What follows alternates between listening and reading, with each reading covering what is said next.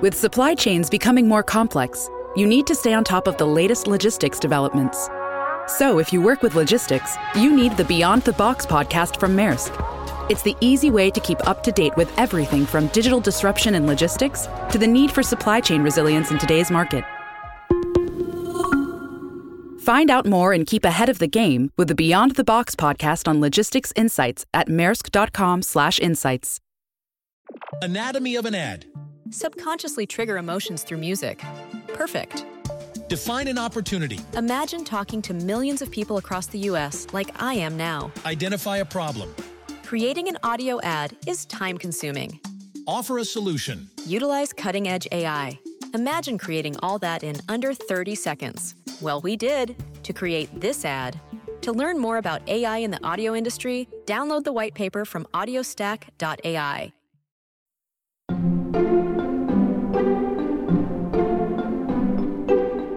I'm in really my fourth decade of working on this weird esoteric thing of changing my whims, what I read and what I think about and what I see around me into stories people would want to read. That's a really strange project, and it's amazing it works even briefly.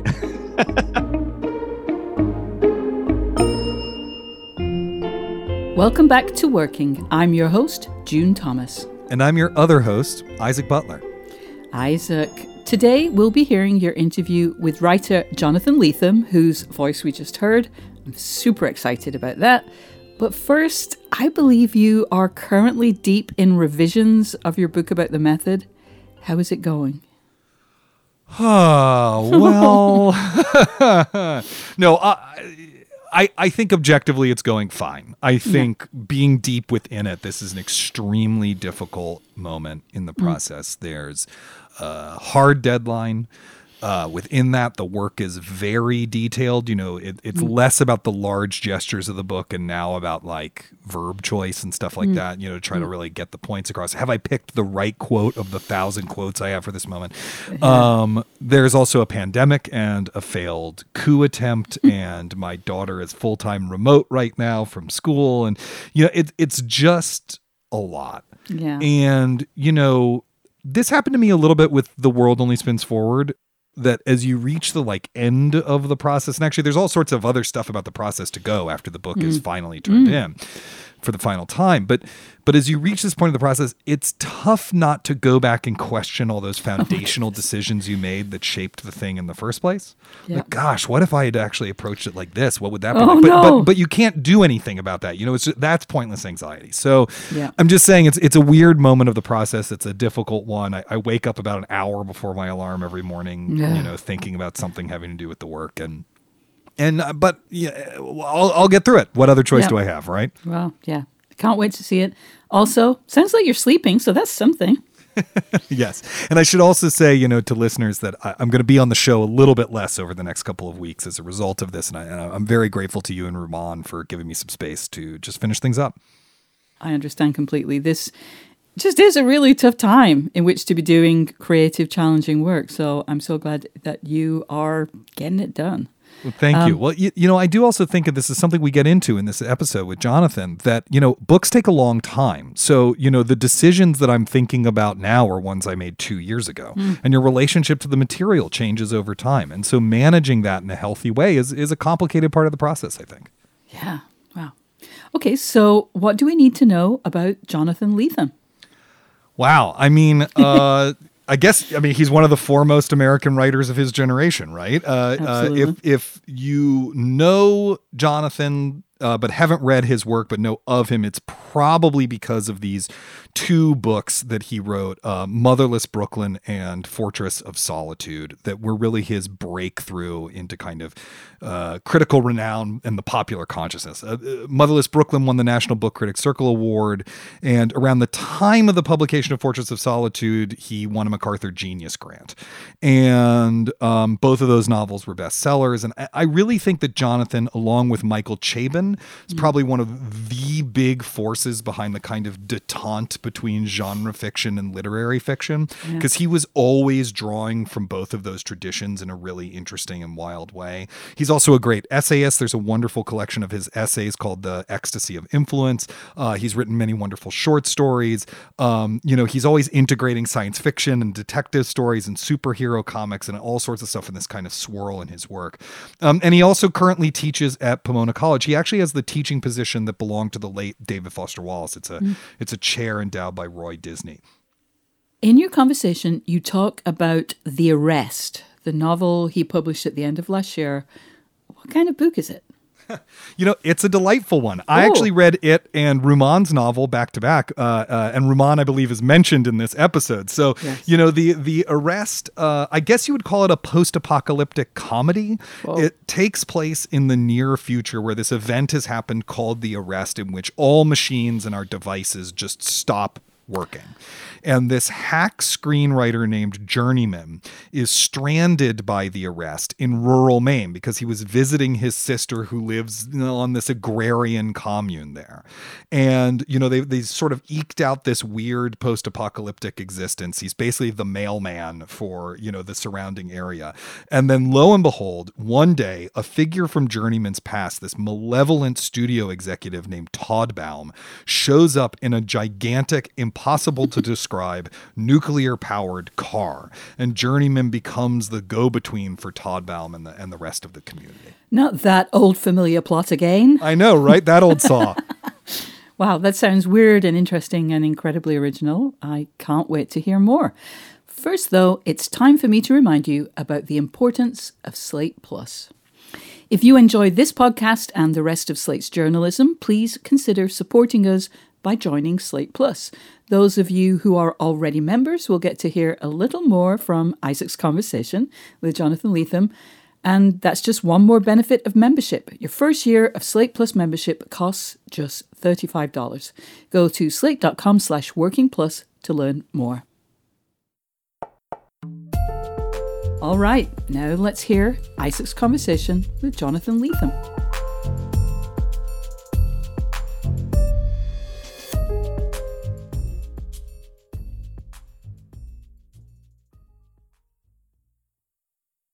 This episode of Working is brought to you by Progressive Insurance. Hey listeners, whether you love listening to in-depth interviews and discussions of craft and the creative process, or whatever the heck it is all the other podcasts you listen to do, you call the shots with what's in your podcast queue, right? And guess what? Now you can call the shots on your auto insurance too. Enter the Name Your Price tool from Progressive. The Name Your Price tool puts you in charge of your auto insurance by working just the way it sounds. You tell Progressive how much you want to pay for car insurance, then they'll show you a variety of coverages that fit within your budget, giving you options. Now that's something you'll want to press play on. It's easy to start a quote, and you'll be able to choose the best option for you fast. It's just one of the many ways you can save with Progressive Insurance. Quote today at Progressive.com to try the Name Your Price tool for yourself and join the over 28 million drivers who trust Progressive. Progressive Casualty Insurance Company and Affiliates. Price and coverage match limited by state law. Jonathan Lethem, thank you so much for joining us to talk about your process here on Working. Thank you, Isaac. It's great to talk with you. So I just thought I'd start with the most basic. Do you have a kind of daily or regular writing practice? And are there particular rituals or anything you do to kind of get in the zone when you're writing? Well, sure I do. I claim to have one. And I claim it to myself. And that claim is very important, even though it doesn't come true every day. The core of it is that I believe in the everyday. And when I'm writing a novel, I think adding something to it every day is the kind of, for me, the quintessence of practice. And that can be a different amount or a different quality, or the time in can be very different. It might be 4 hours, it might be 20 minutes, but that's something about contacting the project absolutely every day. It means that I'm thinking about it even when I'm not thinking about it, and when I'm sleeping, and that I'm solving problems semi-consciously.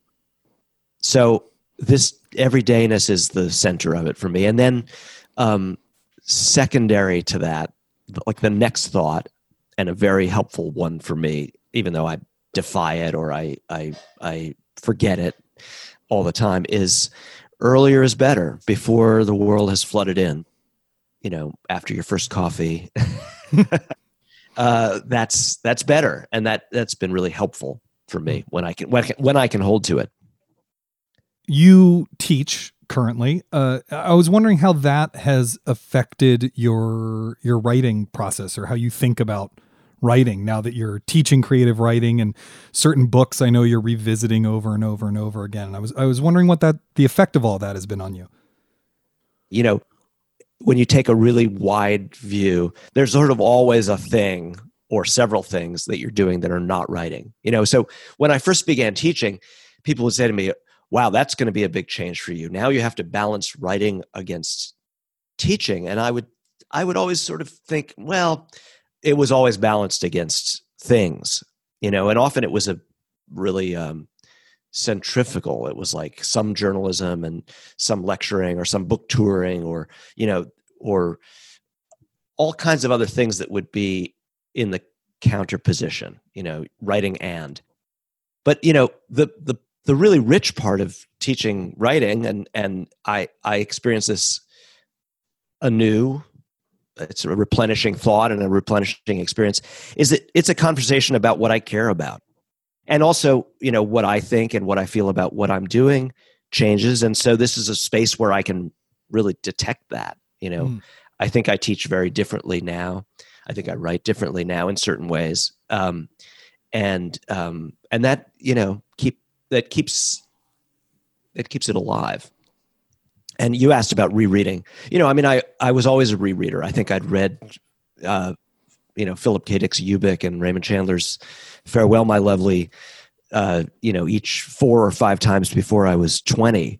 So I've always thought that there was something to be discovered in those reencounters, and there are other books that have that talismanic quality to me, but also encouraging other people to read them when you're not reading them as a way of staying in them, making someone else get excited about reading Patricia Highsmith or Iris Murdoch makes you remember the books. And teaching is just a more developed version of that practice, right? Like, again, it's a conversation. So one of the things you mentioned is that you do feel like you write a little differently now that you teach, or something has happened, something has changed in your writing since you began teaching. I was wondering if you were able to articulate what it was, or if it feels kind of ineffable to you. Well, I think it would be misleading to make it sound like a kind of a shift or a watershed, so much as it's a flow of continuous, reflections, insights, destabilizations. I mean, it changes what I read. It changes what I know about people, because I'm in this conversation with really, brilliant younger people than myself. So it nicely disables some of my assumptions, and also disables some of my assumptions about what I write and what I revere in my reading, and how it's going to play, how it works. Things that I think are legible. You really notice it when suddenly the faces go blank, and you're like, oh, that's not part of the body of assumptions anymore. That's either up for grabs or it's just opaque. It doesn't figure anymore. Mm-hmm. And so, it's healthy for my writing.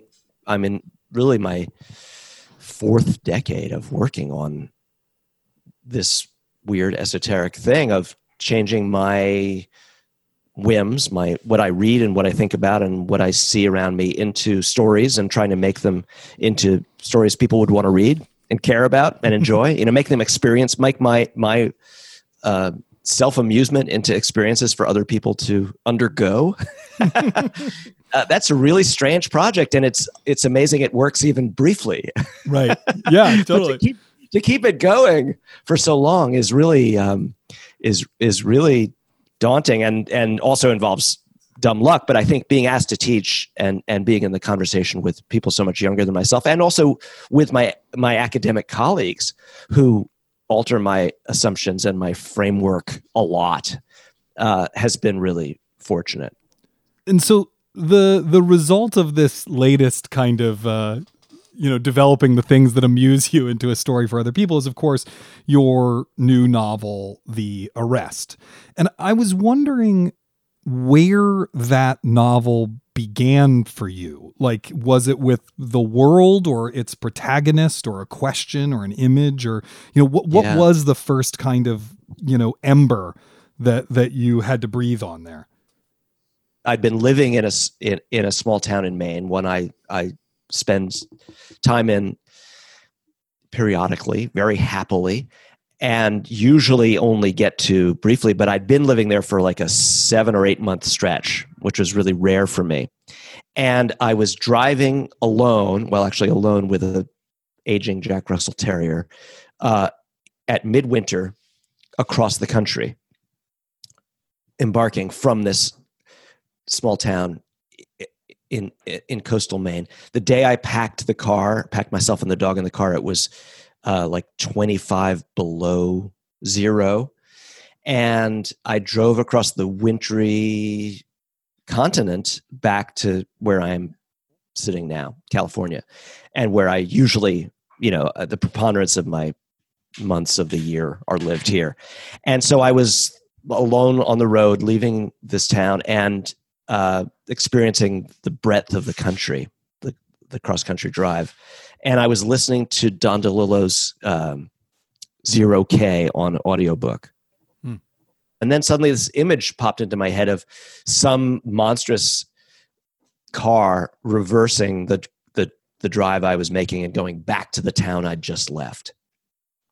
And under conditions that were apocalyptic or post-apocalyptic, this car being something that was outfitted for this destroyed world, this destroyed version of the United States. And it was going to disturb the quietude of this small town, which was a little oasis in the disaster. So it all kind of just came into my head as an image, really, of this vehicle heading towards that town in the opposite direction I was going. But I also, of course, this book comes out of, my love of certain books, and I name drop them, almost all of them, in my novel. Right. George R. Stewart's Earth Abides, and Ridley Walker by Russell Hoban, and Dr. Blood Bunny by Philip K. Dick. So that's a really big piece of this, was that I was wanting to be in a conversation suddenly again with this kind of book that's so such a baseline condition for me. I read almost all of those books that I just named when I was in the forge of my teenage years, 14, 15, 16, and becoming the person who would want to write post-apocalyptic or dystopian books. And so referencing them is like referencing a formative self. Mm-hmm. It's interesting because, you have this image of the car, this desire to revisit that kind of literature. Did you know immediately it was going to be a novel? Because it seems to me you can have that image, any number of forms. You could write a poem that's that car in those worlds, or whatever, a short story, an essay, or, at what point were you like, oh, this is actually a novel? I want to spend 12 to 18 months or whatever, breathing this to life. I did know right away, and it was because the size and the mysteriousness of the image, the things it seemed to instantly border on in my own consciousness, and how dark some of those areas were, was suggestive instantly of the kind of richness. I need a lot of questions. I need a lot of areas of bewilderment to set out writing a novel. I need to be thinking I'm going to discover a lot of stuff. And this image was so, on the one hand, it was so silly, so specific and kind of embarrassing and cartoonish, but it also was perplexing. And I didn't know who was in it or what they were doing or what the result would be or what the conditions of this voyage might be. And, the number of questions that attached instantly were, it had that wonderful feeling of the prospect of something like a novel. And also, I was looking around for my next novel, which is what I'm doing all the time when I'm not in the grips of one, in the absolute grips of one, is I'm very eligible for that. Whereas I'm not looking to bat ideas away or shrink them down and say, oh, I better just do a little, drawing of a car or write a poem. I mean, I like doing drawings and poems, but I'm wide open to ideas for new novels, especially at certain moments. And so there was every good reason to cooperate with how big and strange this thought was. It's interesting because you're starting with these kind of questions, these befuddlements, right? Do you solve those in the process of writing itself? Is it in the draft that you figure those things out, or do you outline a lot, or how do you begin to set about figuring out even who's in the car? Yeah, I mean, I have to know that before I can start. I have to know a lot of outset things and have some kind of character systems of relation, not just characters I'm interested in, but how they matter to each other. You mean like the brother-sister relationship that Journeyman and Maddie have? Absolutely. And Todd Baum and Journeyman's, problematic partnership, their the way they were allied, the frenemies at the center of the book. And but I don't do a lot of projecting into outlines or story notes. I mean, I'll jot notes if specific set pieces or turns occur to me. Mostly I just need a lot of that beginning stuff, and I need something at the ending. I need a really strong image or sort of iconographic or set piece kind of feeling about the ending, like a place I really want things to get to, that I'm writing toward. And then I like being lost on the way there. But it's the difference between being lost with no destination and being lost with an absolute destination. So the improvisation, the development of a story as I unfold it or discover its implications and how they can kind of conjugate into different scenes and different problems and different, kinds of causality, one scene forcing the next one to exist. That I really love to discover. I like reading books that feel like they're discovered, that they have this improvisatory energy in them. And so I strongly prefer it myself, as well as being bored by note taking and, chart making or outline making. It's never really felt very compelling to me. We'll be back with more of Isaac's conversation with Jonathan Lethem after this.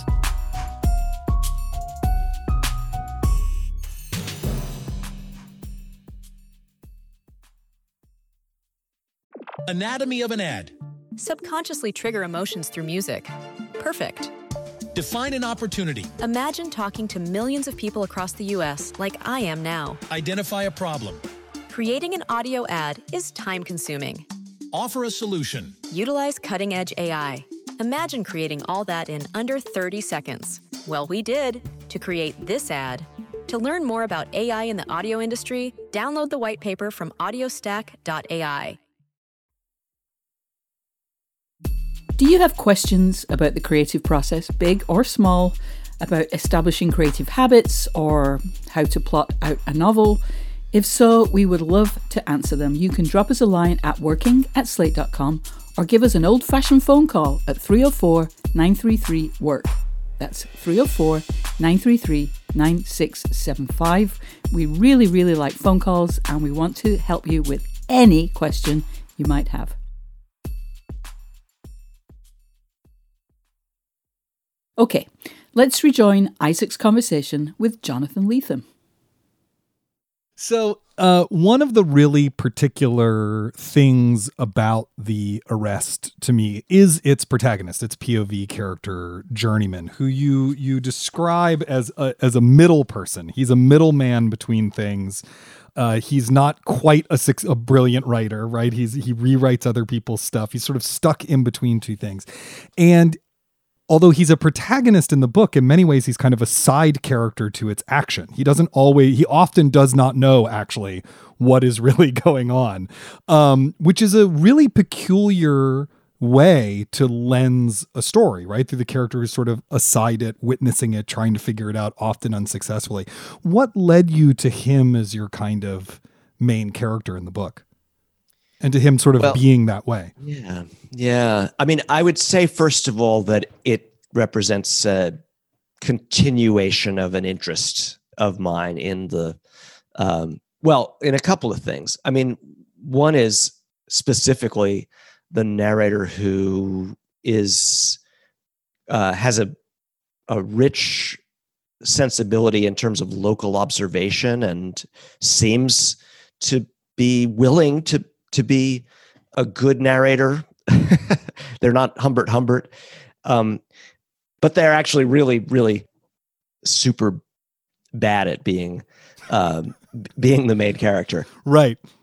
And I also think that, one of the subjects of a number of my books is like being not the main story, being on the margins of big happenings. So Journeyman is a kind of a very specific kind of white male, somewhat successful, self-deprecating mediocrity who's trying to measure, and I think failing to measure, but he's at least interested in the question, what his complicity is with those more powerful and obnoxious and destructive than himself. If you're Journeyman and you spent your life rewriting big Hollywood movies for the people that, at the very least, are responsible for blotting out like a lot of our brains with this terrible received carbon copy, big screen spectacular tentpole franchise plastic. Are you part of it, or are you like the pilot fish at the jaw of the shark? Or are you like actually one of the shark's teeth? And that's most of, we do have monsters in our midst, but most of us are thankfully not the monster, but we're in proximity. That's Journeyman. Right. And he, of course, a lot of that is because of his relationship with Todd Baum, who very much views himself as the protagonist of his story in a way Journeyman doesn't, and is this sort of figure of the corruption of Hollywood. It's sort of every thought you have about how corrupt Hollywood is or America is right there in Todd Baum. And I was wondering about that as a character because, of course, one of the ways he sort of affects his villainy is through storytelling itself. And, there's such a high skepticism of storytelling within this book that is itself a very entertaining act of storytelling. Well, yeah. So, I do think that the book is framing questions around the intoxicating nature of narrative and whether it embeds all kinds of ideological material, including just the notion that there are protagonists and non-protagonists that we are saddled with and in a fight against without knowing that we should be. Storytelling in a way, it's like part of the hangover from the past that Todd Baum represents, along with, the nuclear fueled espresso machine. He brings back a weapon, he brings back technology, he brings back bullying, the obnoxious charisma of his personality, which is like a car wreck that you don't want to look away from. But in a sense, he brings back the technology. It's as though one of the technologies that has collapsed in the arrest is storytelling, and along with all the others, the people in this community, and perhaps the reader might be tempted to say, oh, wait, maybe we don't want it back. Don't bring that back in. I grew up as a person who lived in the world of the arts. My father was a painter. I always wanted to make comic books or movies or books or if I could make music, I would rather make music.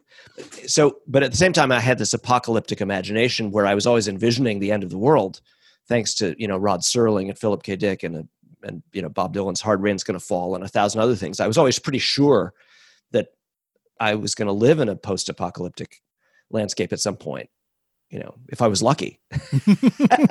So the next thought, and it's a very generic one, is what will your job be? Well, of course, then you award yourself, I will be the myth maker. I will be the storyteller. I can't forge a plow out of steel, and I'm no good at, I'm not going to be able to fix the broken, radio that we use to communicate with the other group of people in Canada. But hey, you can invite me to the fire and I will tell a great tale. I'll keep the spirit of civilization alive with these images and these, and then the next thought, which was the one that in some ways incepts this whole book, is maybe they don't really need that. There's no need for the storyteller. But what they need is a mailman. Yeah, if that's all you have to offer us, we're going to give you this other job. You can scrub the floor of the butcher's barn. Right. You can carry stuff from here to there. I know you're a writer who sends your manuscripts to other writers to read and get feedback from, and I'm just sort of wondering about how you approach revision, what you like from a reader who's giving you notes, how you think about that part of the process. That's great. Well,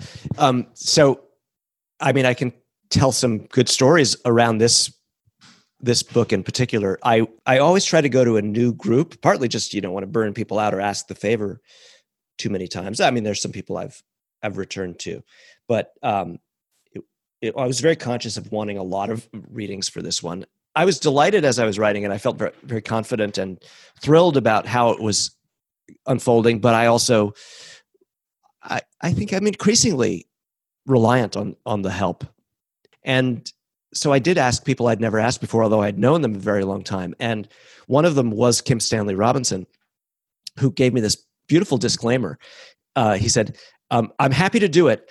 I promise you beforehand that I will do the only thing I always do, which is I'm going to tell you it's absolutely perfect and you shouldn't change a word. And I said, okay, I'll accept that kind of reading. So I sent it to Stan, and he read it, and that was exactly what he did. But at length, he wrote me this really great kind of love letter to the book, exactly as I sent it to him, and that was weirdly helpful, even though there were a lot of things that were still to change because, for example, other people pushed on it in all sorts of ways, and there were second thoughts I had, things I knew I wasn't satisfied with. Steve Erickson, who's a writer I've revered forever and who's another influence on this book, as he is on a number of my books, but especially the ones that do, anything surreal with very American landscapes. And Steve was very modest and supportive and asked a few gentle questions, but largely endorsed the book as it was written. And then at the last possible second, the last line of his email said, despite all that, I kind of can't help but wonder how this book would play in the third person. And it was staggering because I'd never conceived that it could work in the third person. And I just stared at this, and it was like I'd been tempted into this thought experiment that I wasn't ever expecting to undergo. And it was irresistible because of its exoticism to me.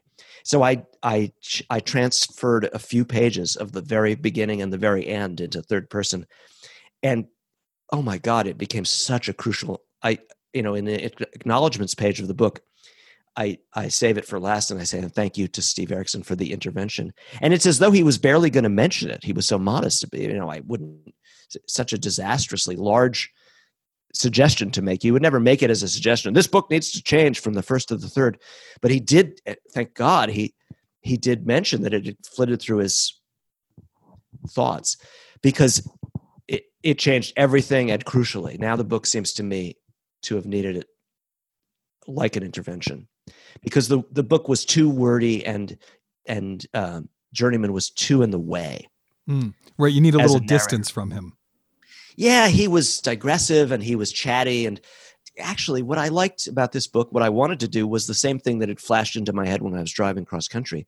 It was an iconographic book. It was about the shape of the objects as much as the characters and their voices. It was about the car moving and the town enduring the car appearing and the isolation of the car on this park and the movement of the boats to the island and the building of the tower. And of course, now I'm going to risk a spoiler, so I won't say, but it was really about these iconographic shapes in space. And Journeyman was way too much in the way of that experience. You couldn't see all of the shapes in space because he was blabbing at you. So when did you finish The Arrest? When did it go into production? So close to the beginning of what you're about to start talking about that it's crazy. I was writing the last pages, revising or adding the last new thoughts to it in January and the very first week or two of February, as I was already also responding to lots of copy edits. And I was doing the closing moves on the copy edit response in March, while I was believing that we were about to send all the students home from their dorms, and that I was about to begin teaching my college students on Zoom, even while my children were moving back into my house to begin doing their grade school on their iPads. And I was trying to accept that this was real, like everyone was. Right. It's just the reason why I ask is of course, there's the book as it exists, and there's the book in the context of the reader. And 5 or 10 years from now, someone's going to read The Arrest and they're not going to think, oh, there is an apocalypse going on right now. Hopefully they won't think there's currently an apocalypse going on while they read it. But of course, right now when we read it, when you look at the book, it seems prescient in this sort of dream logic way. There is an apocalypse that has cut us off from a normal way of being. In the book, it's electronic relations, and here it's in real life relations. There's a very Trumpian figure in Todd Baum who uses stories and his gift for performance to malevolent ends. And I just sort of was wondering what the experience was like for you to bring this book into the world at this moment that it feels very connected to in this odd way, almost as if you wrote it during the pandemic, even though you wrote it before. Yeah. I mean, that's so large a form of resonance that it almost doesn't count as personal. I mean, I had so much company this year. If you read Rumaan Alam's book, our co-host here on Working. If you read Kim Stanley Robinson's book, yeah, and you read Lydia Millett's book, and on and on and on from there, that we're saturated in this kind of collective, I guess I'm forcing myself to use the word zeitgeist of apprehension and response. And novelists are just one giant collective canary in a coal mine, but we're just feeling what life is about now and has been already. I mean, this quarantine year has desublimated the catastrophe, right? But it's the life of the 21st century. So the book has the weird, I like the way you say it's like a dream logic prescience, because the book is funny if you look at it in terms of literal prescience. It's totally wrong and totally right simultaneously. Like, we are going to be forced back into our locality in the immediacy of our homes, in our places where we live. Travel will become impossible. So then it seems like, how did he know that? But then again, you and I are on Zoom, and everything I do is there's endless virtuality. Like, our lives have been kicked into virtual space by this experience. Technology is everywhere, super prominent, super visible. And that's the opposite of my story, where all the electronic tech, along with a lot of other things, is just, in my thought experiment, is just winnowed completely out of life. Right. Well, Jonathan Lethem, thank you so much for joining us today on Working. It's great to talk, Isaac. Thanks.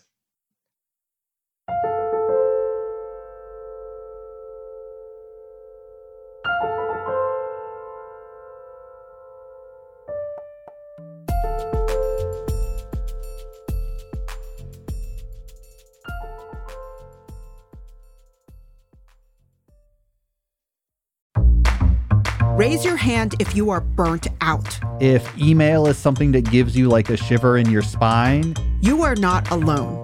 I'm Shirley Leung, host of Say More from the Boston Globe.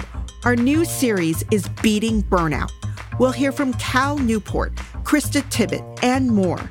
We'll talk about breaking bad habits and forming new ones. The cure for burnout is all of us caring for each other.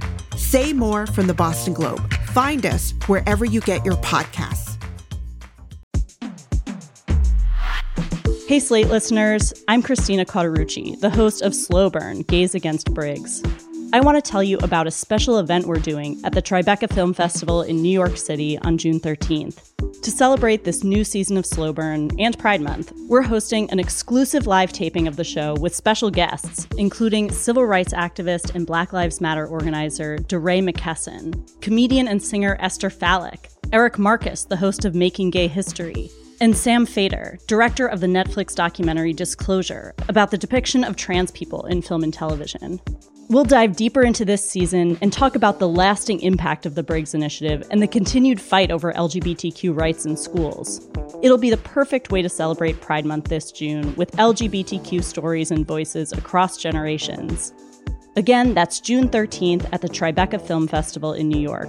You can get tickets now at tribecafilm.com/slowburn. Hope to see you there. So many interesting nuggets in that conversation. One thing that really stood out to me was that he made me see something differently. I have to admit that I'd had that feeling that he described somebody sharing with him of thinking that teaching would take writers away from their work in a way that would distract them from like the important stuff. But he talked about it as facilitating a conversation about a subject he's passionate about, the thing he cares about most. I know you sometimes teach. Is that how you see it too? Well, I was just so moved by that answer. Mm-hmm. I think a lot of writers and artists in other fields both talk and think of teaching as burdensome, that it's the kind of drudgery you have to do to get the time and space to write. And it's the only thing an MFA qualifies you to do. So that might as well be your day job, you know, and so forth. We've all heard that, I think. But the way Jonathan has framed it as this conversation, one that he learns from with engaged young minds that helps keep him involved in the world, because we think of it as retreating to the ivory tower, but to him, it's a way of connecting to the world. Yeah. You know, I think that's a sign that he's probably a really good teacher. Yeah. I'm starting teaching this week, actually. It's a brand new course that I've never taught before. And I'm really excited to try to, you know, work to frame it that way in my mind in a more active way, and to have my syllabus reflect that attitude in sort of the way I address the students and stuff like that. That sounds amazing. I loved that notion of fiction writing as something he does to amuse himself, while at the same time hoping he can turn it into like a public amusement. He seems to be quite a modest guy, but it's great to hear that he finds it fun to do his work. Yeah, you know, a thing I learned, as I think I referenced earlier, a thing that I have learned writing this book is, you know, writing books takes a long time. And it's a lot of work, particularly if you care a lot about what you're doing and you want to do it well. Yeah. I think writing probably comes easier to Jonathan than it does to a lot of us, but he's still going to be spending a few years with whatever he chooses to write about. And then when he's done, he has to promote it and talk about it all the time. Mm-hmm. And it's really important to try to keep a sense of fun within that process, to let the subject leave you this breadcrumb trail of amusements that you can follow, you know, and I think that also shapes the work. His work is often really fun to read. There's a couple of his books that are sort of purposely darker territories, you know, but his books are really delightful. I mean, you know, Todd Baum drives a nuclear-powered supercar that cannot be described in language that has a built-in espresso machine. I mean, that's delightful, you know? And I think as readers, we respond to those kinds of moments where the prose comes alive because the writer has keyed into something that interests them even more than the rest of the project. Yeah. I have to admit that I was surprised to learn that he starts a book project, a writing project, with a beginning that he's worked out, and a destination that he's heading toward, but that the bit in between is improvised. Because, for all the weird reasons, because I'm obsessed with a Japanese stationery brand called Plotter that I search YouTube for, I have learned about the two types of fiction writers, plotters and pantsers. That is, people who plan everything out before they start writing, and then those who write by the seat of their pants. And it seems like Jonathan is somewhere in between, but I guess I assumed that all writers of his caliber were plotters. My guess is that there's more pantsing than we might think in the fiction world, in part because you can use the revision process to take what you have discovered and turn it into something that feels, very devised and well plotted out. Like there's one novelist I interviewed, and he told me that his process is he writes the first draft of a novel longhand on, legal pads to figure out what the story is, who the characters are, where it's going, all that basic stuff. And then he literally tosses it in the garbage and sits down and starts over. That's his process. Right? Is that plotting or is that pantsing? It's like he pantses through the first draft, but that creates the plotting. I don't know. So I think it's one of those things where, you've got to create the process that works for you. And part of what Jonathan needs to do is create room for himself to be surprised. Yeah, to have fun. Yeah, his anecdote about seeking feedback from writers he admires, and then one of those people, Steve Erickson, making a suggestion that transformed the book. I mean, that was mind-blowing to me. Like, first of all, that he would take that suggestion with such openness and, with something that causes so much work. Like, that's a commitment to the work where you're like, you don't say, oh, no, I'm done with it. You say, wow, that's a great idea. Let me experiment with that. Totally. I must confess, I'm not familiar with Erickson. Can you tell me more about Steve Erickson? And secondly, you've read the book. Can you imagine it being in the first person? Those are great questions. Steve Erickson is one of the great author of, I think you would call it science fiction. Most of his work falls roughly into that category, although not all of it. But there's usually a sort of high concept gambit at their core. So, for example, his latest, Shadowbahn, is about the Twin Towers suddenly manifesting in the middle of the South Dakota Badlands. And then Elvis Presley's twin brother, Jesse, comes back to life. And often swirling around this is this kind of sense of Americana, of popular culture. And the plotting is very dream logic. These are not realist novels. They're really structurally fascinating. He's a really, really fascinating writer that Jonathan has been a huge champion of over the course of his own career. So I was very excited that he had then turned to him for feedback because I know that Erickson's work has been so important to Jonathan. And I'll also say the third person POV strategy is so integral to what the book is doing that it was really shocking to me that it had ever been in first person, that he'd ever thought of it. I mean, that gives you a sense of what a great note it was. Because while the book is focused on journeyman, the narration at times pulls back to describe things that are outside of him or to even directly comment on him as a person. And I think that little ironic distance that's inserted is really vital to the book's project because it mirrors the gap between the story Journeyman thinks he is in and what kind of person he thinks he is, and the one he turns out to be in and the kind of person he turns out to be. And much of the actual story of what's going on in the book is happening in the background and he's not aware of it. Now, you can do all of those things in first person. We all love an unreliable narrator, right? But the way Jonathan has accomplished that in third is just super persuasive to me. Wow. Now I'm even more wowed by his willingness to reconceptualize. I will also say, though, I feel like, when you get, at least for me, when I get a really great note that that on some level you're like, that's right, but the burden of it is everything you're going to have to do with it. My first response is like, God damn it. Exactly. And then you feel so grateful and excited to do it. But there's that first moment of like, God damn it. Yeah, totally. All right, listeners, we hope you have enjoyed the show this week. If you have, remember to subscribe wherever you get your podcasts. Then you will never miss an episode. And yes, I'm going to give you a Slate Plus pitch. Slate Plus members get benefits like 0 ads on any Slate podcast, bonus episodes of shows like Slow Burn and Dear Prudence, but more importantly, at least to us, you'll be supporting the work we do here on Working. It's only $35 for the first year. To learn more, go to slate.com/workingplus. Thank you to Jonathan Lethem for being our guest this week, and to our splendiferous producer, Cameron Drews. We'll be back next week with June's conversation with pianist and singing coach Kathleen Kelly. Until then, get back to work.